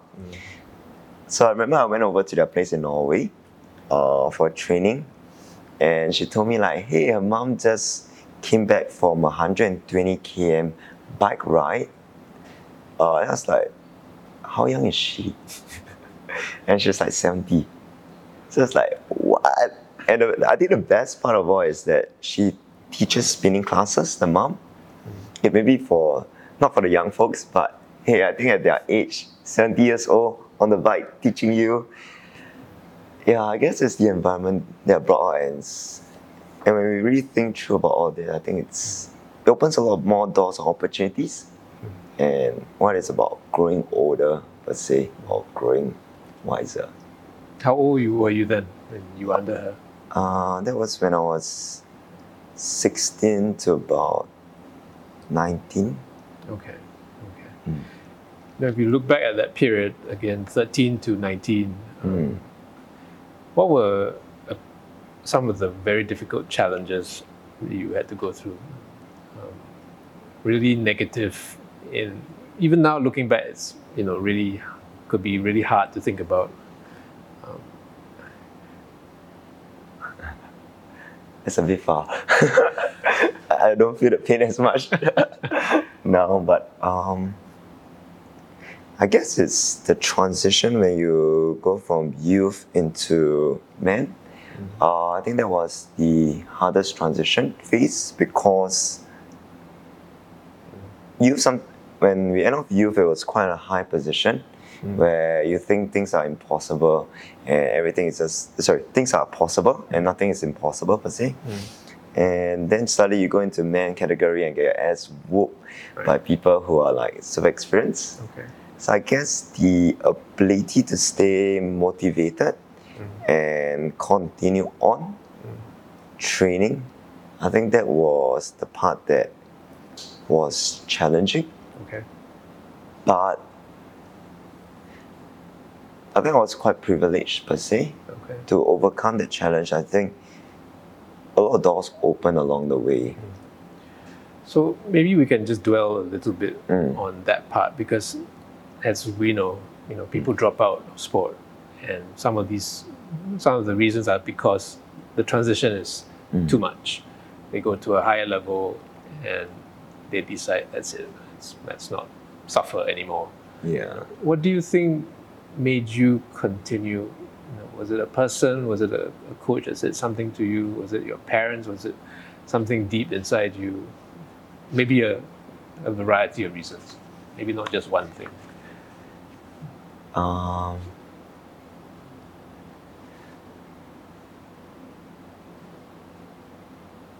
Yeah, I think the good thing is that I was in a position where I think it was the second year of poly, so it's like neither here nor there. So I guess maybe if it was the last year of poly and then you transit over and then thereafter NS, it makes a very natural choice of like, just leave. Okay. Second year of poly, I guess that's where you start to like, it's still halfway through things, and there isn't really a clear reason why to stop. But hey, just continue on, because I guess we've been there before, per se. In 2007 for the SEA Games, where it was like me 15 years old versus people who have windsurfed longer than I have lived. So I guess it's a time to build up. But secondly, it's that even though with the mentality and all this, like we've been there before, what matters most is the open doors that come along the way. For example, that was a very nice, timely position where my local coach turned on full time, and they gave us the opportunity to travel overseas into Europe for the whole summer season. So that was when you're like, oh, okay, you can travel again. Why not? And getting the opportunity to train and race with people who are better. So you had a full-time coach, and you were in the second year of poly. Yeah. And so it was a good time to transition to the men's during a period where it's not intense in terms of graduating criteria and NS looming next year. So timing was crucial, and as well as open doors. And I think one last thing, it's when you really think through about it, it's also because when you have all this opportunity, you also have a team that's going through the whole journey together. Okay. So it's not too bad. A team, meaning? Like a Singapore team, a whole team. Okay. And how many were in your team at that time going through this together? I think there's about, I can't remember the exact number, but I think there's about 10 of us at least. Okay. When we're overseas, there's about 6 to 7. And I think that's really good considering in the final few years of the campaign, it's usually only 2% excluding my coach. Right. Or sometimes it's me alone with my coach or what. So I think that makes a lot of difference, right? Yeah. Because when you're training overseas, being there just by yourself and a coach, that can be quite a lonely journey as well. Yeah. Okay. But I think with people around which going through the same path, I think that helps a lot. So teammates are the ones. Yeah. Okay. So I guess the key is the teammates. Right. Right. Yeah. So I think if we now switch focus and talk a little bit about the Olympic side of it. When you look back now, when you think about your Olympic journey, what stands out for you? What comes up all the time for you? I guess there's 3 parts to it. The first part is re-entering from army and then restarting the whole journey leading up to Olympics. That was painful. That was really painful. I think that was more painful than transiting from youth to men. Yeah, that was like from army, not doing anything for 2 years, going to train almost full time and then getting your ass whooped by people who are younger than you in China. Okay. So the pain was more psychic than physical? Or because you say that younger people are beating you. It's psychologically painful. I think psychologically painful, and also you see them just pull away. It's like, what am I doing with life? I mean that's the honest thought when it comes through, like, what are you doing with life, like doing all this? But I guess the beauty of it is that when you have people who are like so far ahead, so much better than you, and then you're training with them, that helps you naturally pull yourself up. And because I guess in a good way they are willing to share. Not sure is it because I'm not a threat to them at all, since I'm the last, so it's not going to make a difference. But I think naturally they are also very, very kind-hearted people. So this is the time when you spent 6 months, was it, in China? Yeah, so it was like continuously 1 month in, 1 week back, 1 month in, 1 week back, that kind of thing, for a long duration. Yeah. Okay. So, but it also helped because there's a team of people to train together, so that makes a lot of difference. Okay. So that's the first part of your Olympic journey. Yeah. And you say that it was even more painful than going from youth to senior levels. Yeah. Okay, so it was a challenge because of the physical conditioning required to get back to high level sport. Yeah. So that's part 1. Then what's part 2? I think part 2 is really my coach. So I think I mentioned 2 coaches already. The third one it's a Thai coach. So his nationality is Thai. He used to coach for the Thai team, and then I was very privileged to have him with me on the last phase, because that's where he gives a lot more technical advice, and he's very sharp on it because that's second nature. and he's always just having fun wherever he goes. Yeah, so I think that helps a lot. I always like, hey, let's go party and stuff like that. But yeah, that's him. I think it makes things more enjoyable. And I guess he's very caring because it brings back to the point where you transit from youth to men. And I was in Denmark alone. So I kind of texted him, and he was coaching the Thai team back then. Then he was like, hey, just come and stay with us. Yeah, I'll cover your transportation and everything. So I was very, very grateful for that. Yeah. Okay. I guess you talking about the Thai coach, and then you had a Norwegian coach as well. Maybe you could think about, or share a bit about how the experience of having, multinational coaches, what difference do you think that made for you? So you had TC, right? You had a Singaporean coach, and then a Norwegian, and then a Thai. Yeah. What's that experience like? Very cool accents. Okay, that's true. And I learned a bit of Thai also. I guess it's because each of them are different part of the world where they see things differently. So it shapes the perspective. Like for example, how my Norwegian coach at the age of 42 still do what she does. My Thai coach also, at the age of 40, he still like do all the crazy gym stuff with us. And it's like, yeah, I'm gonna get 6-pack. And then we keep asking him, where's the 6-pack after so long. Okay. Yeah, and then he blames us on the beer. But it's okay. But yeah, I think that's the fun part about having different coaches from different nationality coming in with different perspective to life and shaping the way we are. Okay. So I guess you took from your Norwegian coach a love of competing all the way through to middle age, and I guess your Thai coach was a fun-loving coach. Yeah. Sounds like made a lot of difference to your training that way. Yeah. Lots. So that's part 2 with the Thai coach. Okay. Then what's the third part of your Olympic journey?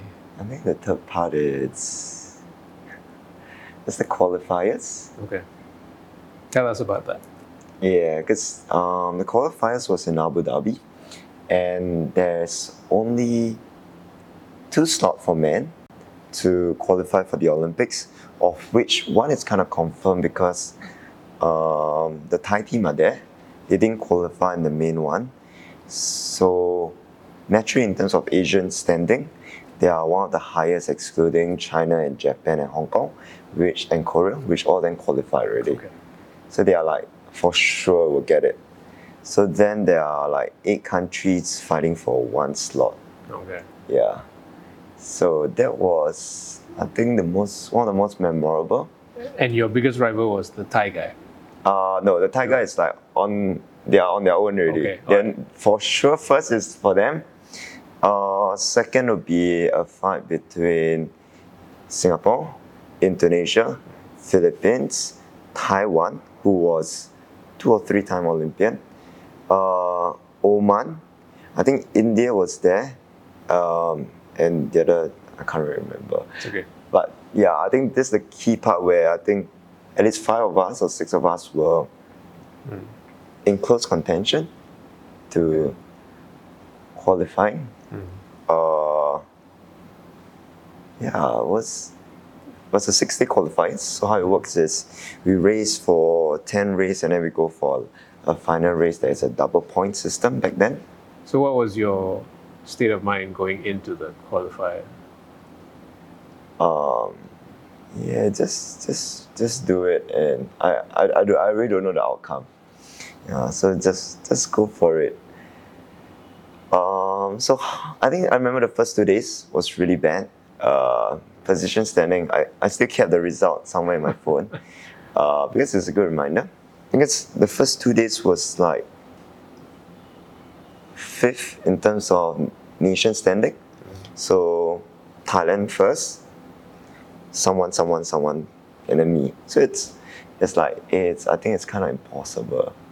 That kind of thoughts run through your mind. Like, is this possible? Is this like what am I doing here? Right. That kind of thought, like, okay. But I think deep down inside, it's like the thought of, just don't worry, just focus on the process and just let the result go. Don't worry about where you are at each race, but just remember at where you are, just see what you can do within your control to catch up a little bit. So I think that. How anxious were you after the first 2 days, or during the first 2 days when you were behind? So the surprising thing was, I wasn't anxious. Okay. Yeah, so I think that's a very, very strange feeling. Like, it's a bad position to be in terms of factual results, but emotionally it was like, it's okay, just take it one step at a time. Don't worry about the results, that one you can't control about it, but just focus on the process itself. Yeah. So, would you say that you were usually this calm? nowhere. No. Nowhere. Okay. I think, I'm not sure, maybe I've been through the same position. SEA Games is like, okay, I'm gonna get first. And I think we talked about that the last time around, and then it kind of like crashed, and it doesn't really work that way. So I'm not sure whether is it because growth from experience or, just that piecing. So you find that you were much calmer as a older, more experienced athlete. I don't know. It just happened at that point in time I was quite calm. So that one I really don't know how to answer this. Yeah. So I just go through the process and then slowly climb back up. So if I'm not wrong, what were the expectations for you at the qualifier? So nobody really put a position like, oh, you must qualify, don't qualify. But you go in there knowing that you want to qualify. Because, you take time off to do it. So it's like, yes. Yeah. No one competes to end up last, right? Yeah. So, I guess that's the mentality. Like, I want to qualify. So kind of inside me was like, don't worry, you will qualify one. I don't know where that come from, but yeah. So it's quite funny. I slowly climb back up until onto going to last day. Was me and the Indonesian guy. So we were kind of tie points or really close that potentially one mistake, it could go to him, that kind of thing. Right. Yeah. So that morning, the last day. Okay. Yeah. So that morning, me and my coach were rolling in bed at 4 a.m. Then I just wake up, I was like, hey, you're not asleep, right? And then he also couldn't sleep. Yeah, because both of us share the same room. So so that was the funny thing where it kind of popped into my mind, like how all this thing happens. But when you go into the race course on the final one, it was just very clear, like start off, cover him, just stay on top of him no matter what. As long as you are ahead of him, you'll win the race. So the objective is very clear in the mind on what to do and how to do it. It's just executing it. But when you look back at it, it's like from impossible to reaching it. I think that's something that really pops up. The other thing that strikes me for sailors is that your competitions last 6 days, 5 days, very long periods of time. So you can imagine, some of us can imagine anxiety levels can go up, down. You alternate between stress and sheer boredom, right? Because sometimes you have to wait for the wind. What was going through your mind during those 5-6 days? How do you maintain an even temperament, or without getting too excited or too bored? I'll be honest, it's not easy, but I guess it's having exposure at a young age does help. And I'll explain why I say this, because I remember in 2007 in SEA Games Thailand, there was this conversation about maintaining a steady state throughout the 6-day competition. So this idea was first brought about by, back then, the high performance manager, I think Mark Robinson. He mentioned about just maintaining the same level. It's not getting overly excited, because that might lose your focus, or overly down into just dragging yourself into a hole. So it's about having that steady position that each day, each race is something new, just got to maintain that same mood. So I think what hits me back then was that I think they were discussing about some of the younger sailors' performance for one of the training races. So it's not SEA Games, it's one of the training races. And they were like wondering, hey, how come this person isn't performing so well? So I didn't really remember the details, but I remember this, one of the senior sailors was saying, like, I think they were a bit too high and then low and high and too low, and that affects their performance. So I guess when you have all this exposure at a young age, it slowly brings into you when you go and race, you kind of think about that. But the honest truth is, when you go out in life, there's always highs and lows where you'll forget about all these things you learn in sailing. But yeah, I guess it's a good memory. If you ask me next time round, hey Leonard, what do you remember of this time? I guess this is the highs and lows and maintaining a steady pace. Okay, so let's take us back to that last day, that last race. Coming down to that last race, what was going through your mind? And how did you cope? Because the last race would mean whether or not you would qualify for the Olympics.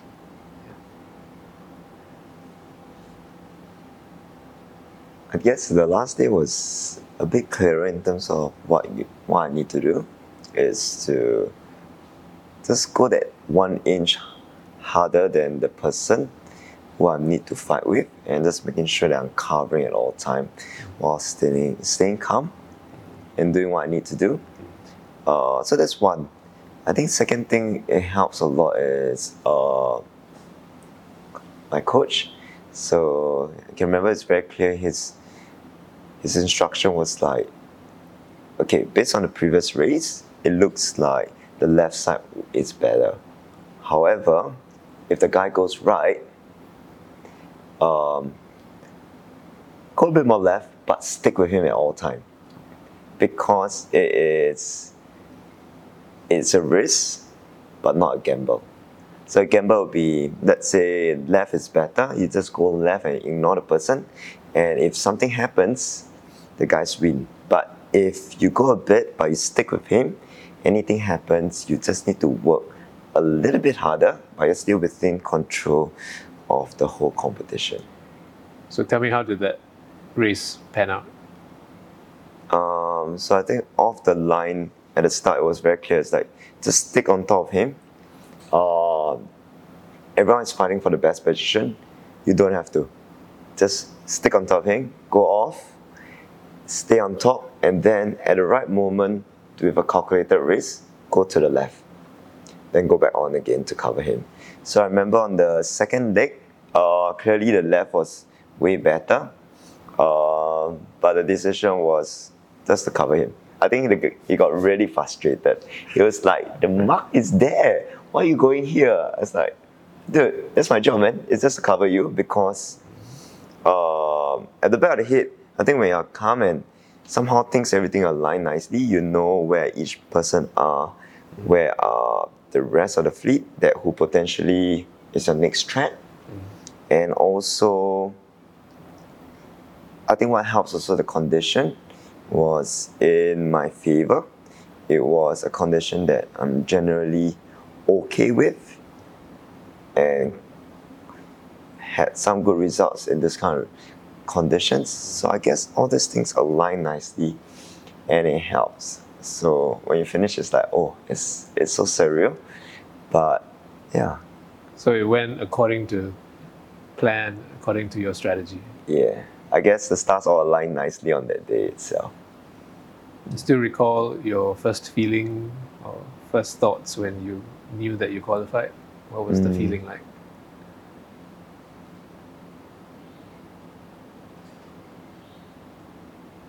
I think it's just really grateful for the people who supported. Yeah, because without those open doors that they have, without the support from coaches, friends, and family, I think that's impossible. And what did you do to celebrate? Actually, not really. I can't remember that. Who did you tell first My when you parents. qualified? Yeah. Because the people who are there, like my coach and my teammate, they know it already. So, yeah, parents.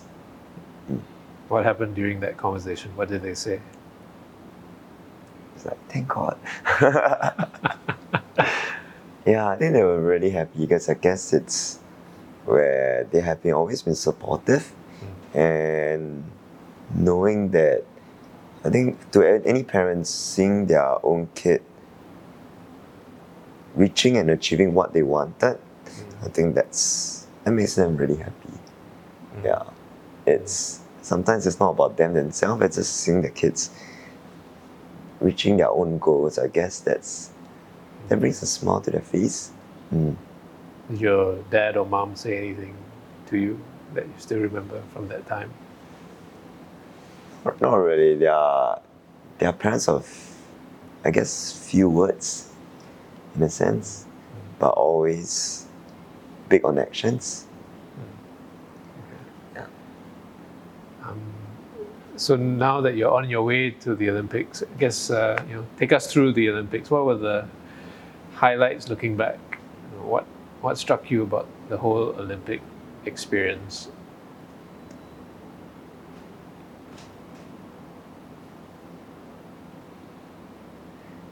I guess it's a mix of different things. One is after qualifying, the journey leading up. I think what was really nice is being able to train with different people and going through the final push. In the Olympics itself, before you got to the Olympics, was there anything that happened that was unexpected that you had to deal with? So I'm very grateful. Things were smooth for mine. Yeah, we managed to qualify. Thereafter, train in Singapore, going to Europe for the European circuit to prep up for the final phase, and thereafter come back to Singapore, then go to Rio. I guess the second good news halfway through was my teammate managed to qualify, and I think it's through a wild card or something like that. So it's nice to have a full team there. So that was really. So thankfully, it was a uneventful lead up and preparation for Rio. Yeah. So now we're in Rio. Bring us through your time in Rio. What did you had to cope with that was new or unexpected or interesting or fascinating? Yeah. Okay, I think the challenging for Rio portion was okay. So us windsurfers, we are quite we don't really care about things. It's quite bad. It's really quite bad.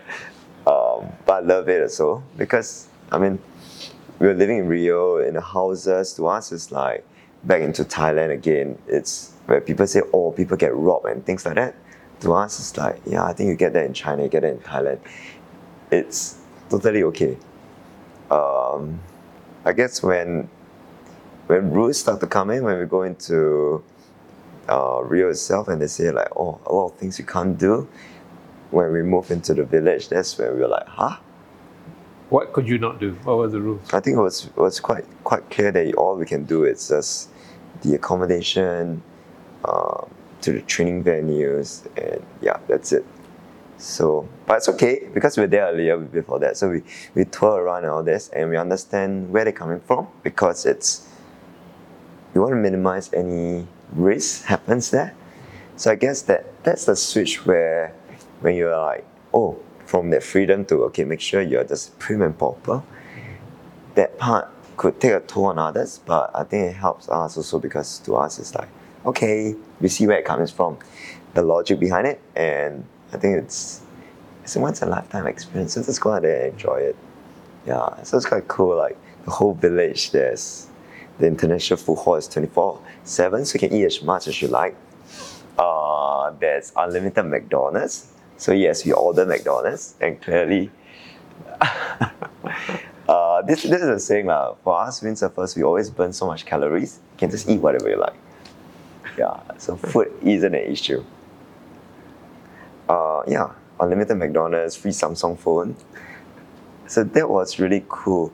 I guess what I wish we could do more was really to go to the other sports venue and really watch their competition. I think that would be really nice. Yeah, even though if it means like staying there for 1 or 2 more days, I think that would something I really wish looking back.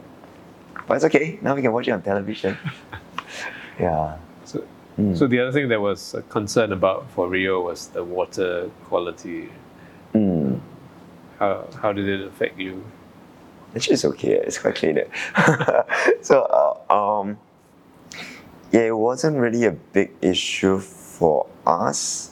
I think as long as you know you just don't drink the water, it was still quite okay. Yeah, to us that wasn't really a big thing that going on. Though we have to take precautions, like they give us certain kind of soap so that we can wash off and things like that. But I think we've been worse. Sorry? I think we've been worse. Oh, okay. Yeah. or when we look at the water, I think Singapore looks worse. Okay. Yeah. So take us through the races. What was it like for you?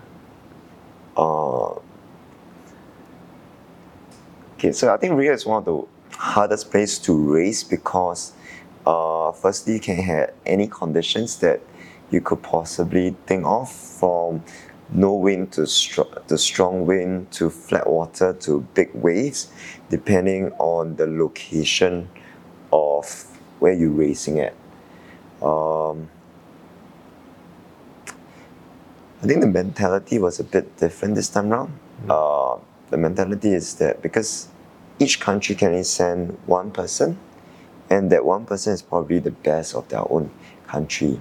So even though the number of participants is small, but people, they are of a very high level, where I think one big mistake makes a big difference. So I guess the mentality switched from, hey, wanting a certain positions or hoping to hit a certain ranking that usually people go in Olympics would have that target. It's the mentality of just going there and enjoy the games, picking up as much as you can, and watching how these top sailors race, which is really nice because I think their stress level is super high because they are there to win a medal, but yet they are able to. At some phase, sometimes you see them just beside you, and then next minute they are right in front. I think the ability to keep calm and composed and focusing on the process itself, you're like, wow, how they do it, and they recover so fast from each mistake. I think that's something amazing when you see them do it. Knowing that you were at the Olympics, did you get butterflies? Did you get a bit of stage fright? And if you did, how did you cope with the expectations of being an Olympian? Don't have it. Just go there. I mean, yeah, that's the mentality. Is just go and qualify, go out there and just go and learn it. So I guess when there's no pressures, there's no really reasons for butterflies. Okay. So I think that helps. Certainly, yes. So when you look back at the Olympic experience, what strikes you about in the Olympics that you never get or never got from the other major games or major championships? I think the biggest thing that strikes me, the first thing that pops up into my head is that I guess those who win a medal, they are really happy, but there are so many close shaves which they fall off the top 3 position. And the thought of like, wow, these people, when it's only once in every 4 years, and we all know there's the next chance, it's another cycle, which potentially you couldn't be the one representing the country because someone win you in the trials. So that ability to cope at that immense amount of stress for the next 4 years, really it's a whole new respect for these people, because a lot of times it's like, yeah, the top 3 they win a medal, but people don't see the 4th, the 5th, the 6th who could potentially be the first, but they fall back. That kind of really struck me. So the margins between first and fourth can be very, very small. Yeah, even 5th, knowing that they could, but they didn't.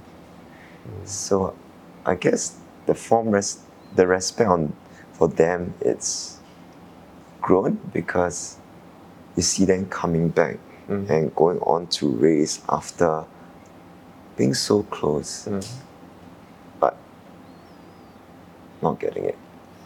And I think I know one of the girls that happened to her, I think twice or thrice, for 2 Olympics. Yeah. So after you finished the Olympics, what was the dominant feeling for you? What did you feel having done that?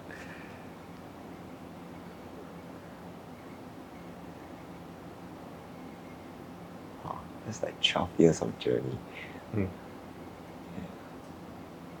But I guess it's, looking back, it's grateful for the opportunities because it shapes the way I am. And then secondly, it's also a whole new perspective where I think there's so many more things in life than just sports alone. So a lot of time we think about, hey, I think like sports are the key thing, and then why don't you continue on for the next Olympics and things like that. Was that a consideration? There was. Okay. But I guess it was quite clear in the sense that I think it's about time to switch gear. And how old were you then? That was 23, 24. Okay.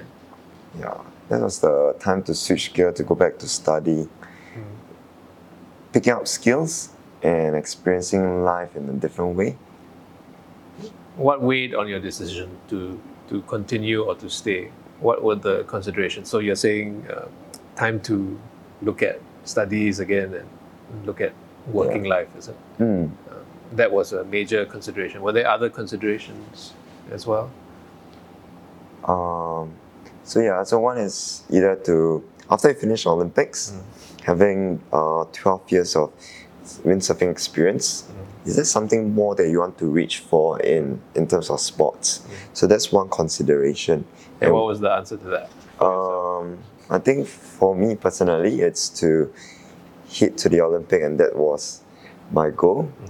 I think medaling at the Olympics takes a whole new level, because firstly, in terms of physics, in terms of people you train with, and I think you kind of know whether you can or cannot.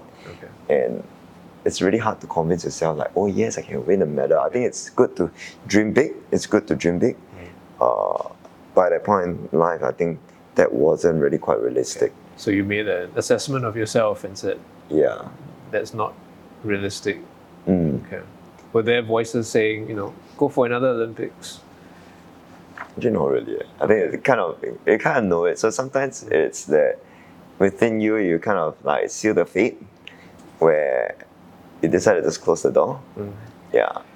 So when you're closing that door, drawing to a close, 12 years as a sailor, what were some of your thoughts as you bring that part of life to an end? Thankfully, it wasn't an end then. Okay. Yeah. So after that, it was a different transition over to, I think, just going down to the uni level. just spreading the love for the sport Okay. and coaching. So yeah, very thankful that while I was doing that, we have really good people around me, which managed to, after coaching for 2 years, able to pass the baton on to others who are willing to take on, which also shows me the ability that, I think sometimes it's always nice to let people experience the fun that you have, the ability to empower them to do things that they think was impossible, and allowing them to contribute back. So I think that whole loops really opened a whole new perspective. So you spend time as a coach within the university system, is that what you did? Within the university, and building up the team with the help of really good people around me. So you found that to be a very meaningful experience, taking your love of the sport, but now channeling it through your role as a coach. Yeah. And I think the most fulfilling part is to see people who started learning in university and actually becoming coaches who teach people, and that whole ecosystem or the whole cycle. It's quite fulfilling to see them like being able to do that, and how each different people contributes their own way. So I guess for this just last part of the conversation, if you look back over the 16 years of sailing, in terms of how you cope, your coping strategies, what stands out for you in terms of what were your coping resources? What were the 1, 2 or 3 things that help you manage? Like you said, there's always ups and downs. Your transition from youth to senior was one tough one. Then you said the transition from NS back to high performance training was even worse than the youth to senior. Yeah. In terms of your coping strategies, what do you think helped you a lot? I think the first part is enjoying the sport itself as it is. That really helps a lot. Because I think that was something that was built ingrained because of the coaches and the people around me. So I guess that helps. Second thing is always... So it's something that you wanted to do. You were enjoying it. You, Leonard, was like, I'm having fun, I'll keep going. Yeah. So, loving what I'm doing. Which is being influenced also by the people around me. It helps a lot.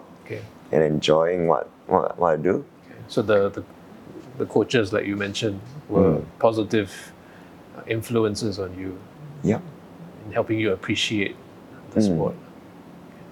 I think the second coping mechanism is also having the mix of both school and sports. Because it helps to switch in between when things get a little bit too mundane. So I think once you study too much, you get bored about it. You kind of absorb in. Similarly in sports, when you just train and you don't see results or you don't find the joy of it, there's always the other way around where exam comes in and you can't train, you can't enjoy it, and then when you come back like, oh, actually this is nice, this is more relaxing. So the irony is, you actually need both, right? Because sometimes people may have the misconception that I just want to train full time and not do anything else. But you're saying having both helped you to balance life out for you. And I think that helps a lot because that gives us the social support also in terms of school, where your friends know you're doing it. And it's always nice to be able to come back and then they're still quite open and welcoming. On this point, would you do anything differently in terms of balancing sports and studies, looking back now? You, I don't think so. Yeah. okay. Yeah, I think I'll stick with that. What happened?